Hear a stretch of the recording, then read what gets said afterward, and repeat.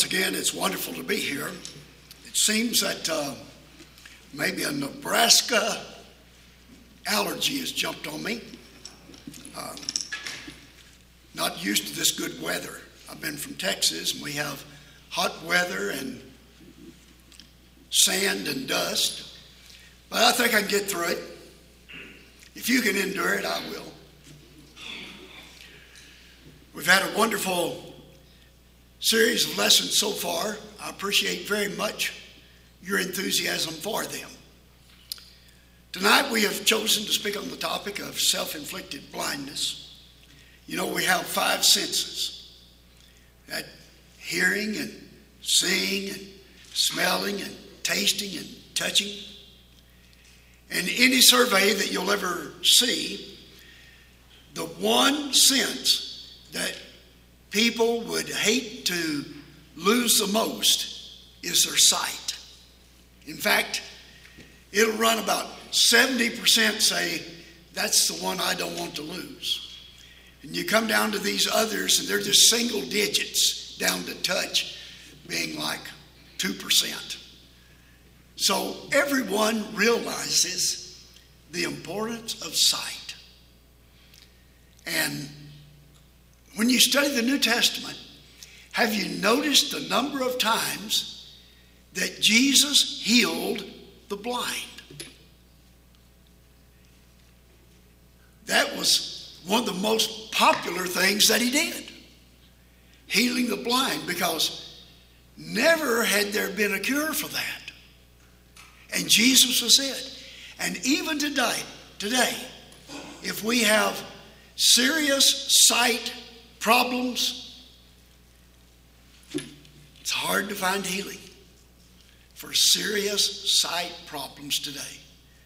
So be thankful for your 2020. And if you're down to 2,200, then you're legally blind. You're legally blind.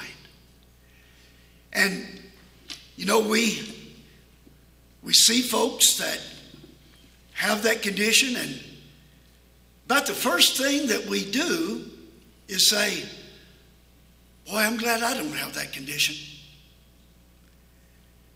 I don't know if that's the right response or not, but it just shows how important sight is to us. To see our loved one's face, to see a majestic sunset, or to see the grandeur of the Rocky Mountains, to see all the marvelous things God has created, to see that big, bright moon we've had the last few nights. What a wonderful, wonderful thing sight is. So why would anyone intentionally inflict impairment to their sight? We'd say, something must be wrong with you, because we do everything possible to preserve our sight. And if we have impaired sight, we try to get it corrected.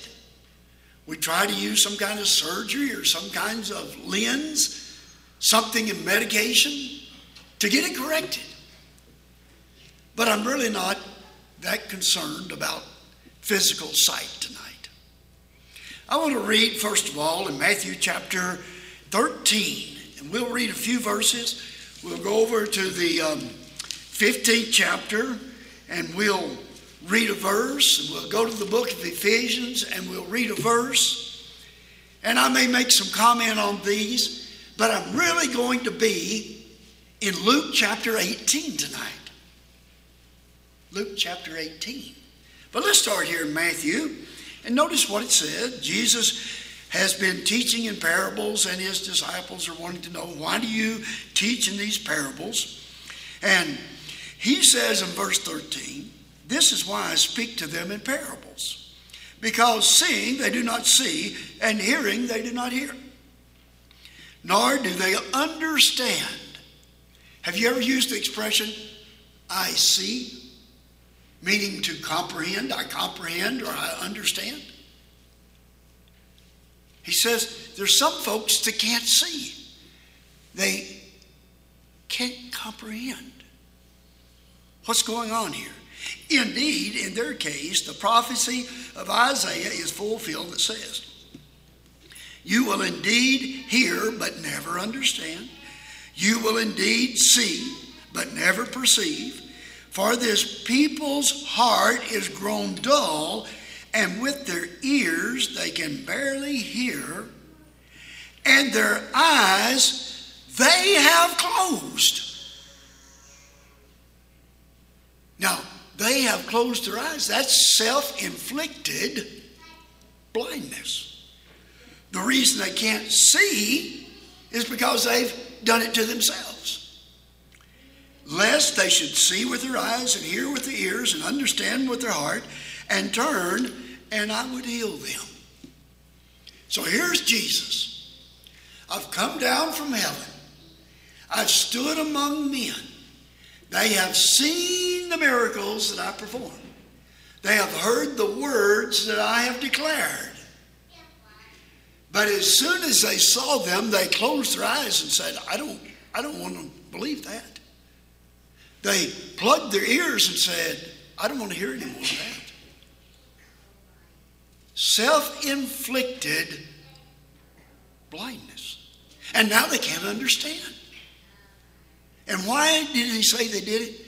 Because of the dullness or the hardness of their heart. The hardness of their heart. Let's go over now to the 15th chapter. And down in verse 14, this is what it says.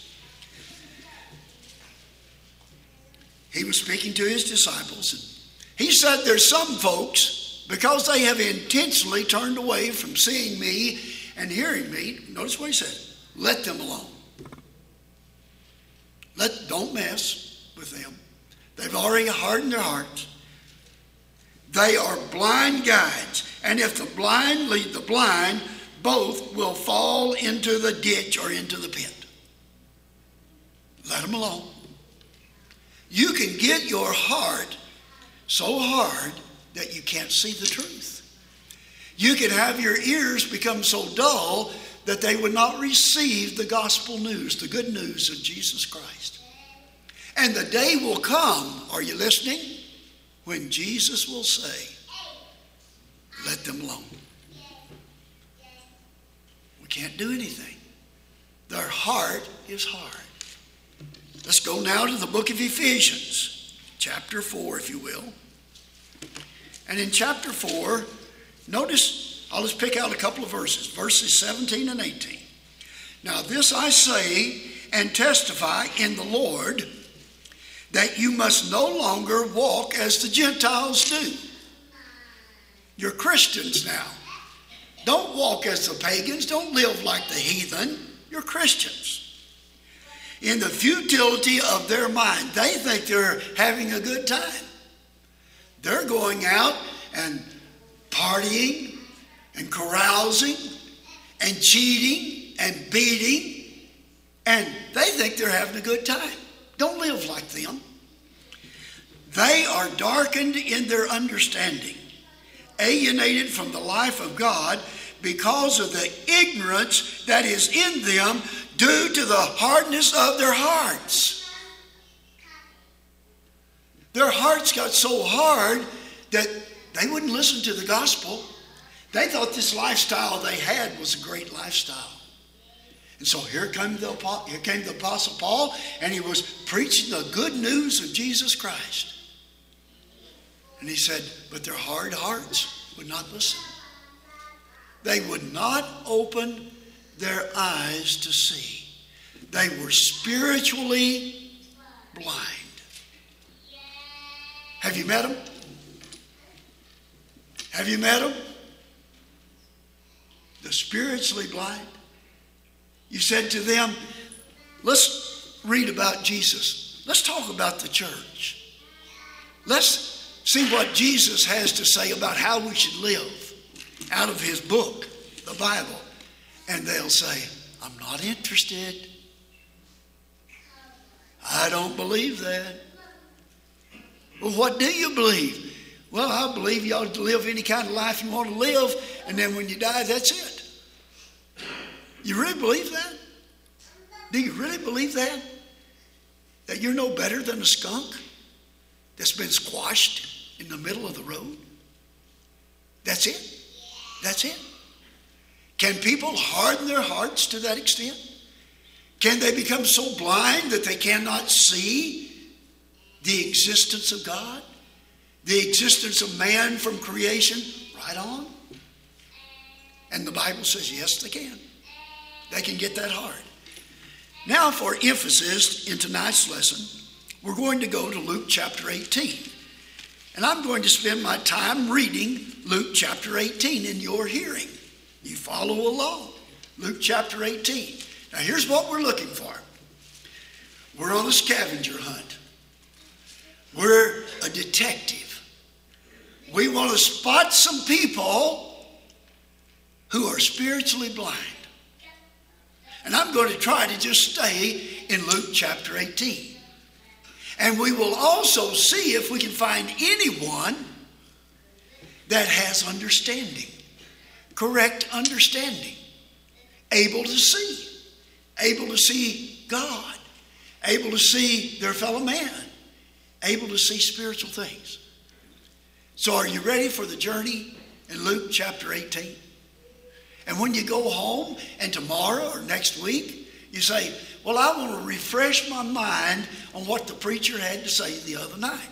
Just open to Luke chapter 18 and read through it. See what you get out of it. We'll see what we can glean tonight. So do you have your harvest hands ready? Is the machine fired up? We're going to see. Are there anyone, is there anyone in this particular section who is spiritually and is self-inflicted blind? And he told them a parable to this effect, that they ought always to pray and not to lose heart. He said, a certain city, there was a judge who neither feared God nor respected man. Are you with me? Are you with me? Trying to find somebody spiritually blind. Here was a judge, neither feared God nor respected man. And there was a widow in the city who kept coming to him and saying, give me justice against my adversary. For a while he refused, but afterward he said to himself, though I neither fear God nor respect man, yet because this widow keeps bothering me, I will give her justice so that she will not beat me down by her continual coming. Now, note, most of the time, when you're a preacher, you read this section right here to talk about prayer and being continual in prayer. Not giving up, being continual in prayer. That's the reason we read it. But I'm not reading it for that reason tonight. And the Lord said, hear what the unrighteous judge says. And will not God give justice to his elect, who cry to him day and night? Will he delay long over them? I tell you, he will give justice to them speedily. Nevertheless, when the Son of Man comes, will he find faith on earth? Now, we're talking about self-inflicted spiritual blindness. We have a man that, we could call him a politician. We could call him an official. He is a judge. And in his judgeship, he has decided there is no God because he said, I don't respect him. And I don't care much for my fellow man, his creation. Now, how many would like a judge like that to be deciding their case? He doesn't respect God. He's spiritually blind. And the first thing you'll start doing when you say, I don't believe in God, you'll start treating your fellow man as you ought not. He said, I don't even respect my fellow man. Now, why? Judge, why are you spiritually blind? I want to know that. Well, because I'm a big shot. I got things going my direction. I don't need some supreme being over me. I am superior. I really don't need that. I have everything going for me that I need. And so, we have a man, because of his position, because of his prominence, his political standing, has decided concerning that God thing and how to treat your fellow man, I'm blind to that. You got that point? Let's move ahead. It says, verse 9, I'm in chapter 18 of Luke. Everybody got that? Okay. He also told this parable to some who trusted in themselves that they were righteous and treated others with contempt.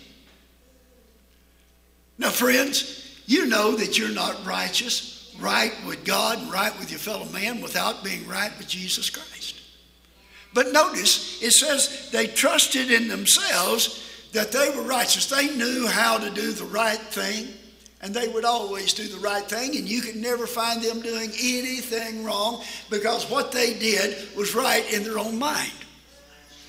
And it says the first thing they started doing when they got to thinking that about themselves was treating their fellow man bad.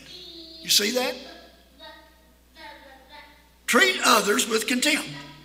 So it says in verse number 10, 2 men went up into the temple to pray, the one a Pharisee. I'm wondering if this man that thought he was so righteous and treated others with contempt, I wonder if it'd be the Pharisee. And then I think, well, it couldn't be the Pharisee because they were the most elite religious folks, never more than 7,000 of them at one time. They were the epitome of what you ought to be religiously in their own mind. I'm not saying in God's mind, but in their own mind, you couldn't be more religious than a Pharisee. So it surely wasn't talking about him, was it?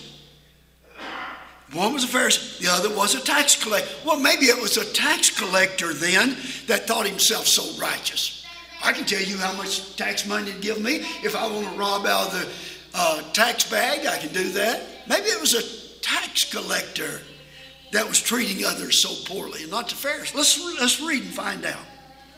The Pharisee, standing by himself, prayed thus: God, I thank you that I am not like other men, extortioners, unjust, adulterers, or even like this tax collector.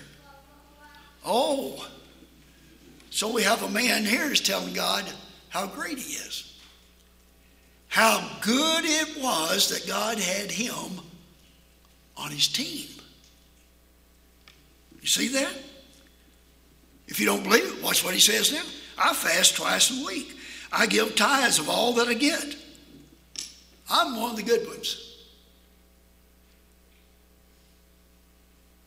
But the tax collector, standing afar off, would not even lift up his eyes to heaven, but beat his breast, saying, God, be merciful to me, a sinner.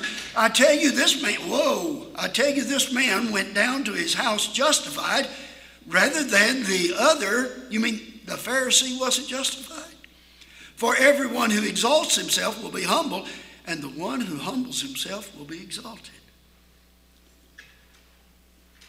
You think that man may have had some self-inflicted blindness, thinking how good he was, how great he was, how religious he was?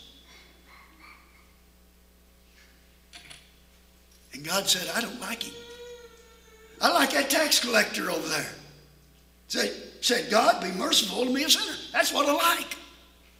That man, that tax collector, can see more of what he is and how he needs salvation, God, be merciful to me, a sinner, than this man over here that thought he had perfect religious vision. Let me stop right here. Christians, don't be over-evaluating yourself. I know that it's a tendency on the part of humanity to think that they are smarter than they really are, have more of the world's goods than they really have, be better looking than they really are. It's just a tendency for us to do that. And Christians, it can also be a problem for us to think that we are more religious, more closely knit with God than we. What does God think? What does God think? Not what do you think? What does God think? Would you, had you been judging this situation here, had stood back and say, well, 2-1, the Pharisee wins over the tax collector. Or 10-1, I give it to the Pharisee because he goes around every day and he prays long prayers and he has a chief seat in the synagogue. He has everything going, oh yeah. And what did God say? Don't even want to recognize him. Don't even want to recognize him. He was so blind to his condition. Why?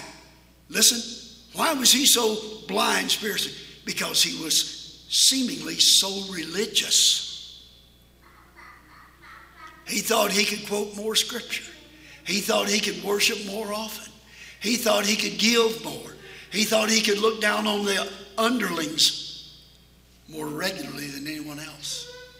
We need to really watch ourselves. I don't think it behooves any of us to be guilty of looking down on any of us. Do you? But let's continue. Let's continue.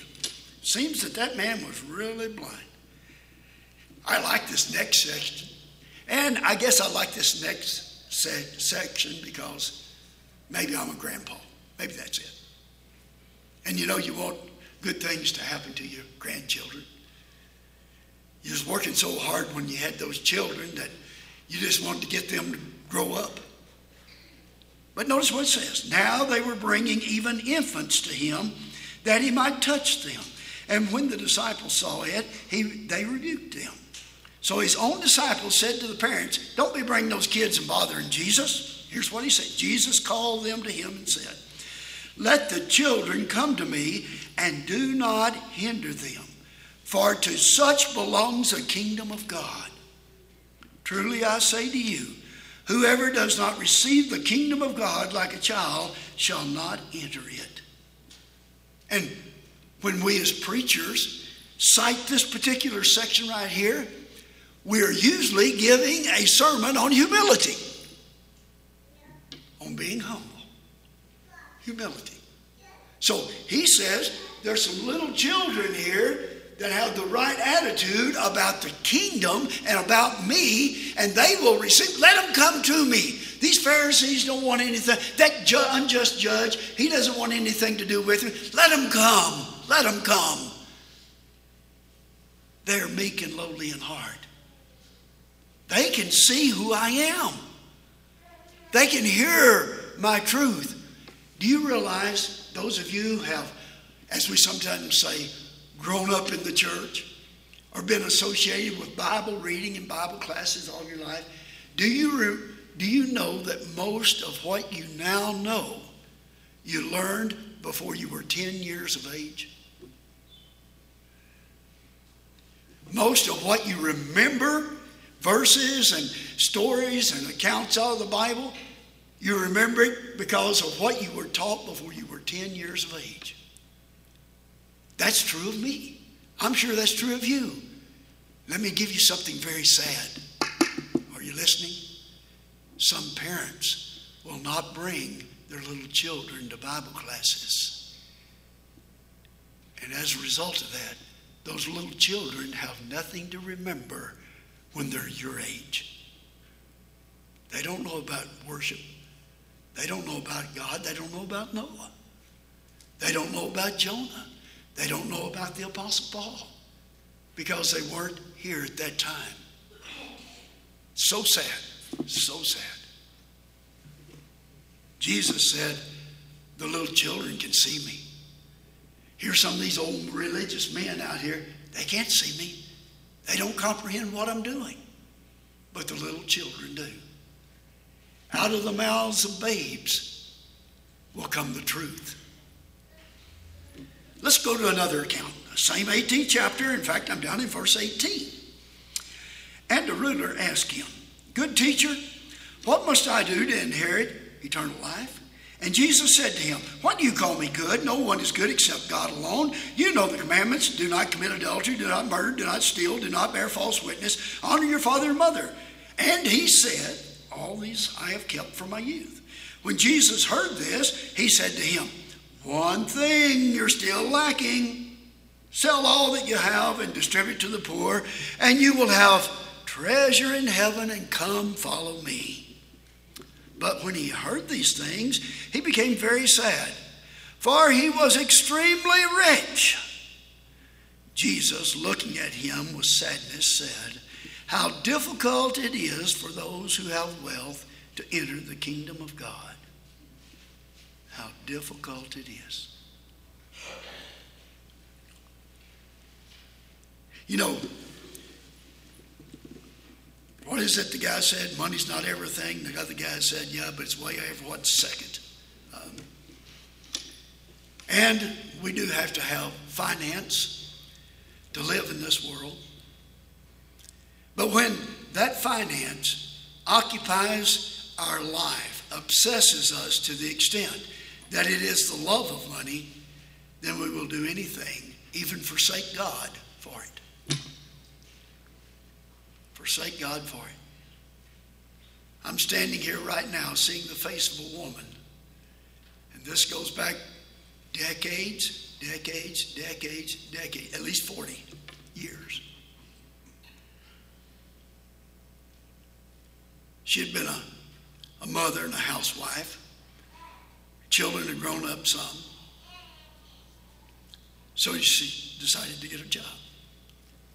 So she got a job. They had been mostly faithful to the church. I got a letter from that woman. Here's what she said in the letter. "God has blessed me with a job. This job will require a lot of my time, so I won't have enough time to be worshiping God any longer." And then she added this: "Would you come up with a program for me that would keep me faithful to the Lord while being unable to worship with his saints?" I wrote a very brief note and sent it back to her. It wasn't good grammar. It probably wasn't even a good approach. But I wrote back, "Dear so-and-so, ain't no such program."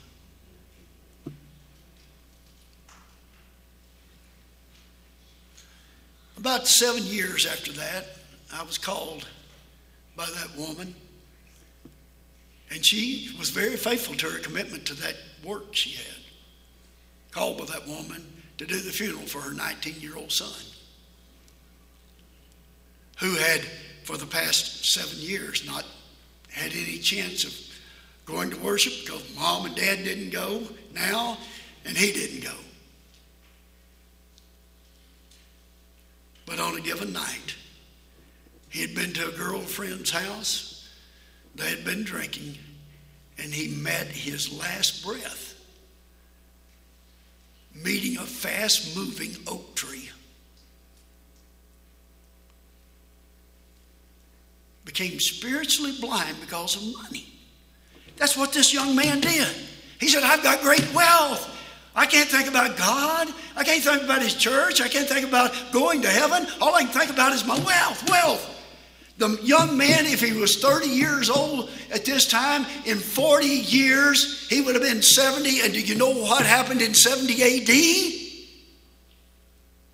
Titus, the Roman general, surrounded the city of Jerusalem, utterly wiped everybody out there, went the rich young ruler that was now an old ruler probably with plenty of money, and they took all the gold. Lost his life 40 years later. If he lived that long and lost all his gold. They even burned the city and extracted the gold from the temple itself. But he was spiritually blinded when he was 30 years old, and he couldn't see. Don't give up on God because of your position. Don't give up on God because of your wealth. Don't give up on God because of your family or your friends. Don't become self-inflicted with blindness. Don't do it. We need to jump ahead.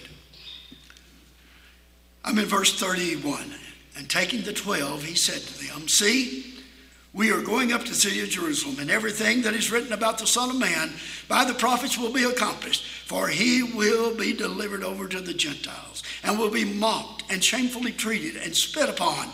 And after being flogged, they will kill him. And on the third day he will rise." Now watch what he says in verse 34. This is after 3.5 years of being with the apostles. But they understood none of those things. They couldn't see it. They were spiritually blind to the death, burial, and resurrection of Jesus Christ. Even the apostles. This saying was hidden from them, and they did not grasp what he said. Could not comprehend it. Because their previous thought, their prejudice in their mind said, we're following Jesus, and he's going to be a great leader, and we're going to get behind him, and we're going to be his generals, and we're going to wipe these Romans out one of these days, and he's going to set up a kingdom here, and we'll have a wonderful time. They couldn't comprehend. Very difficult to see when you have prejudice in your eyes. You know, there's some folks, you can talk to them about baptism, they say, I just can't see it. And it's because they've been made prejudiced by someone else that told them they didn't have to be baptized. Now, it wasn't the Lord that told them that, but some human being told them, you don't have to be baptized. When the Lord is shouting to the top of his voice, repent and be baptized, every one of you, in the name of Jesus Christ. Some people say, well, you know, I don't have to worship. Who told you that? Did God tell you that? God said, not forsaking the assembling of yourselves together. But some people have become so spiritually blinded by what they've heard. You don't have to worship to go to heaven. You don't have to contribute to go to heaven. They've been told that so many times they believe that lie, and they are so blind and so hard-hearted that it's hard to get them to see the truth. Even remembering Jesus Christ, God did not want us to forget his Son. He said, I want my people to assemble on the first day of the week and always remember my Son. Remember what he did for them. Remember his body. Remember his blood. Remember his death, burial, and resurrection. How long? Till he come again. And some people say, well, I don't need that communion. If I took that every Sunday, it'd just become such a mundane thing to me, I wouldn't even be thinking about it. Well, you better be thinking about it. God's thinking about you thinking about it. Don't become spiritual. Hurrying along. You know, I've been letting you guys out a little early. Have you noticed that? And by the way, not a one of you have said thank you for that either. So I may just bring the hammer down on you tonight. I'm in verse number 35. I would have thought that Scott would have sent me a thank you letter by now for letting him out early. You know what? You don't know who Scott is, do you? As he drew near to Jericho, a blind man. Now, what have we been talking about? Spiritual blindness, right? And how a lot of these folks in the 18th chapter could not see Jesus Christ for who he was. Now we come to a blind man.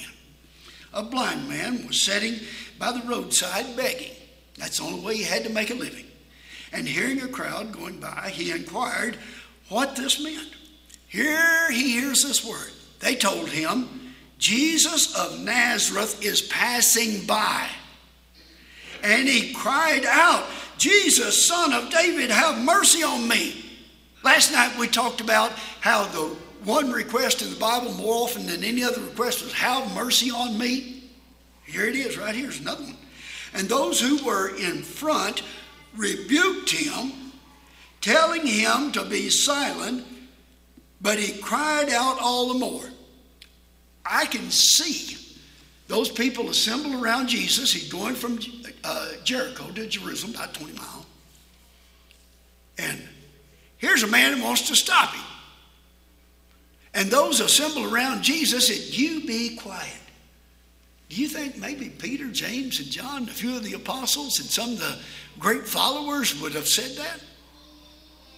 Now watch this. This is great, great. He told him, "You need to be quiet." But he cried out all the more, "Son of David, have mercy on me." He's blind. What physician was going to heal him at that time? No one. His only opportunity was right now, and the only one that could do him any good was Jesus Christ. So he said, "I'm not listening to you, Peter or James or John or ever who else told him to be quiet. I'm not listening to you. Jesus, have mercy on me. Have mercy on me." And I like this next verse. And Jesus stopped and commanded him to be brought to him. How do you think those folks felt that had told that man, "You hush up, you be quiet"? And Jesus said, he's the only one that can see. He's blind, but he's the only one that can see who I really am and what I'm all about. I am the great Redeemer. I'm the great Savior. I'm the only one that can give him mercy. He's the only one that can see. And he was blind. All you sighted folks, you can't see it. And a blind man can see. He said, "Bring him over here." And when he came near, he asked him, "What do you want me to do for you?" What do you think he's going to say? Don't read ahead. What do you think he's going to do? "Hey, would you give me a fish and chips, please?" You think he'd say, "Well, I've got this toenail that's giving me." What do you think? I mean, we're bright enough, we can almost guess this, can't we? Jesus said, "What do you want me to do?" He said, "Lord, let me recover my sight. Let me have my sight. Will you do that?" And Jesus said to him, "Recover your sight. Your faith has made you well." Recover your sight. Let me tell you something. That blind man was spiritually 20/20 before he was ever healed of his blindness. He had heard somewhere along the road someone talking about what Jesus had done in other villages and how he had restored the sight. He had heard it. And he jumped at once and said, "Jesus, Son of David, have mercy on me." "What do you want?" Jesus said. "Would you recover my sight?" And Jesus said, "Your sight has been recovered." And immediately he recovered his sight and followed him, glorifying God. And all the people, when they saw it, gave praise to God. Let me tell you something about this. When you see Jesus, the Son of God, the Savior of the world that came down because God so loved you that he allowed his Son to die, and the Son willingly going to the cross, when you see that, and you see your own sinfulness and realize there's no human being on this earth can wipe away your sin and make you pure as a little infant, then you want to go to Jesus. You want to go to Jesus because he can do it. And you can get over that spiritual blindness.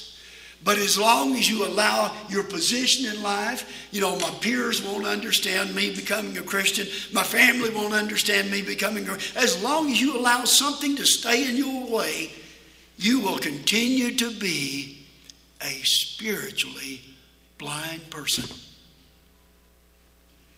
There's a song, I don't even know if it's in this book. Open my eyes that I may see. Open my eyes that I may see. God has a lot of riches for you. He has a lot of blessings for you. But you've got to open your eyes. And as long as you say, I'm not going to look, I'm not going to watch. When you was a little kid and your mother or someone said, get over here, Johnny. This is just for you who are named John tonight. Get over here, Johnny. And Johnny got over there and said, Mom said, I'm going to tell you. And he said, I don't want to hear it. I don't want to hear it. I don't want to hear it. Sometimes we cover our eyes and say, I don't want to hear it. I don't want to hear it. I want to talk about how good I am, how great I am for God, how much I have. I don't want to hear about this other. As long as that's our attitude, then we are going to remain spiritually blind. But it's self-inflicted. And if you show up in the judgment, having never named the name of Christ in your life, having never put your Lord on in baptism, you won't be able to blame someone else. It's his fault. No, you had self-inflicted spiritual blindness. You stuck your own fingers in your ears and in your eyes and would not open to the truth. Luke chapter 18. Some blind people there, but there was a blind man that taught us a lesson. And may you follow that lesson all the days of your life. I ask you tonight, is your heart right with God? Is your heart right with God? Tonight, if tonight should be our final night, and one of these nights, or maybe the daytime, will be our final time. It'll be our final time. But if tonight should be your final night, would you welcome the sight of the Lord coming again? If you're in his arms, if you're in his body, you'll say, oh, this is a better day. This is a better day. Every once in a while, in fact, I think I did it tonight, I'll look at someone and say, how has your day gone? How has your day gone? And now, stop and think just a little bit. Well, I wonder what he means by that. I have no idea what I mean by that. But I'll tell you this. Your day will be gone one of these days. And then on that next day, what's it going to be like? Heaven? Hell? Righteousness? Condemnation? Everlasting bliss? Worms? Fire? Outer darkness? See, the choice is always ours. At your age, with the exception of maybe one or two here tonight, you can make up your mind. You can make your decision for Jesus Christ. Open your eyes and see and respond while we stand and while we sing.